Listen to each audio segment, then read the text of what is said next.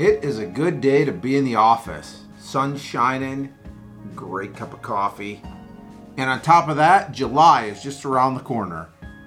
In our reopening plan, July sees us going back to normal church functions. And I'm pumped because I get to get back into Acts and I get to start preaching expository sermons again. When we were remotely doing church, I made a strategic choice to step out of Acts and preach some other things. I found myself preaching a lot of topical sermons, and I enjoyed that to an extent, but through that time, I realized how much I love and appreciate expository preaching. And so I am even more excited now to start back in the book of Acts in studying verse by verse. So that's what our video is going to be about today. I want to talk to you about the benefits of expository preaching in the local church.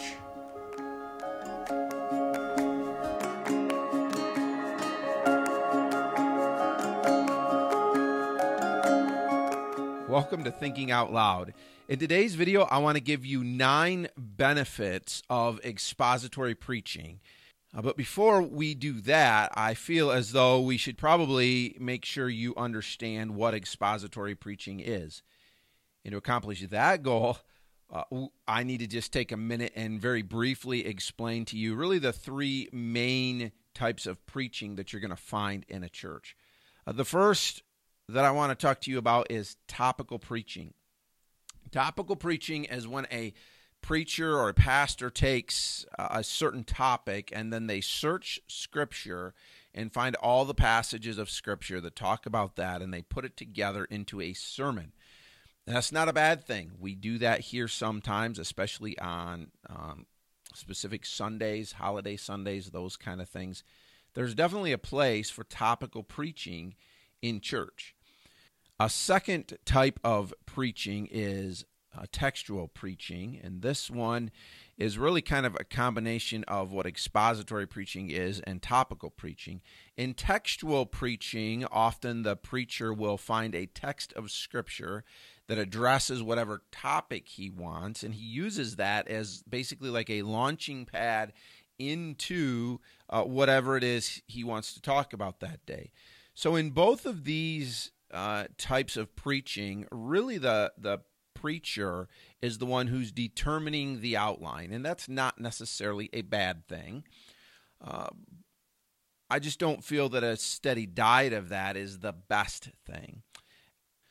The third type of preaching is expository preaching, and as I mentioned, expository preaching is going verse by verse through a book of the Bible.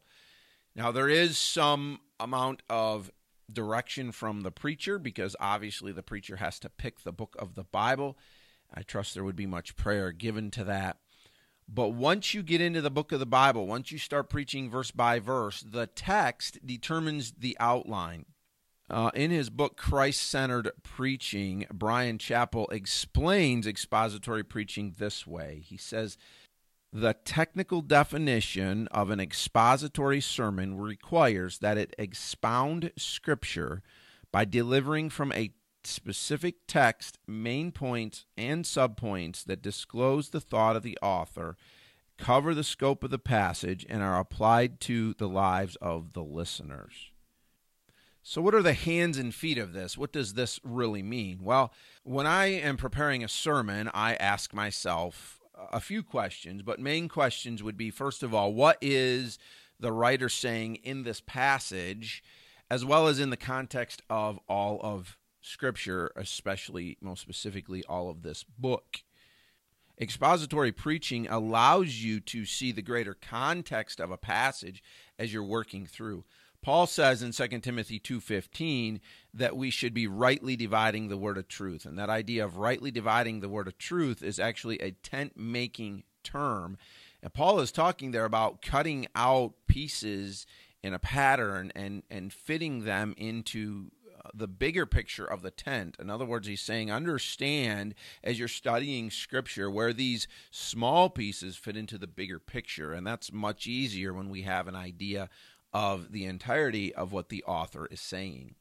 So what the writer is saying in the book is what determines my outline for a Sunday. And then after I have determined that, then I would ask myself, how can this be applied to my life and to the life of those who are there on Sunday?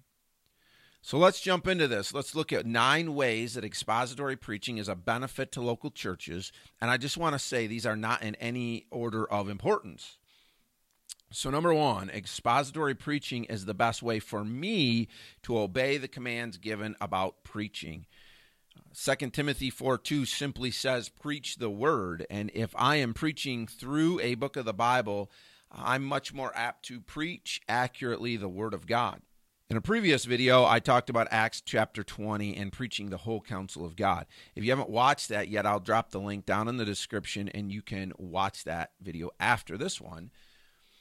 But again, if we are preaching verse by verse through a book of the Bible, understanding what the whole counsel of God is, we then see that it's much easier for me to preach the whole counsel of God.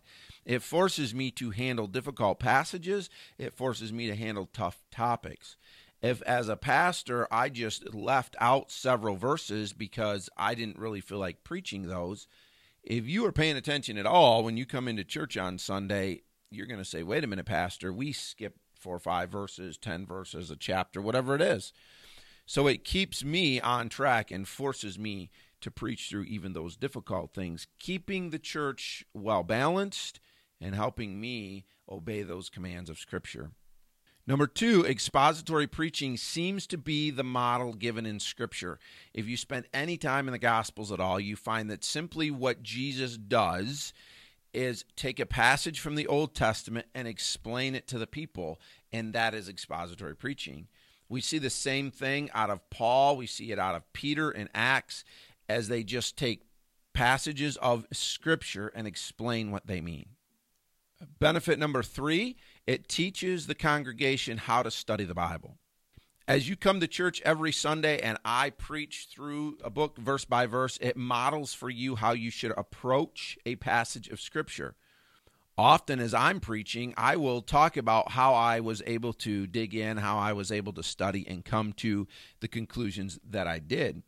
Though I want to say this here, that this is not a substitute for teaching people how to study the Bible. I thoroughly believe that as pastors, we should be very intentionally discipling and equipping our people to be able to study the Bible for themselves. That then leads to the 4th benefit, which is very similar. Expository preaching helps equip my people to handle God's word as they minister.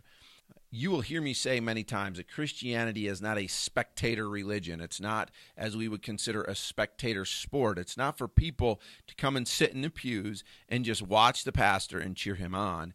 We understand that it is my responsibility as a pastor to equip you to do the work of the ministry.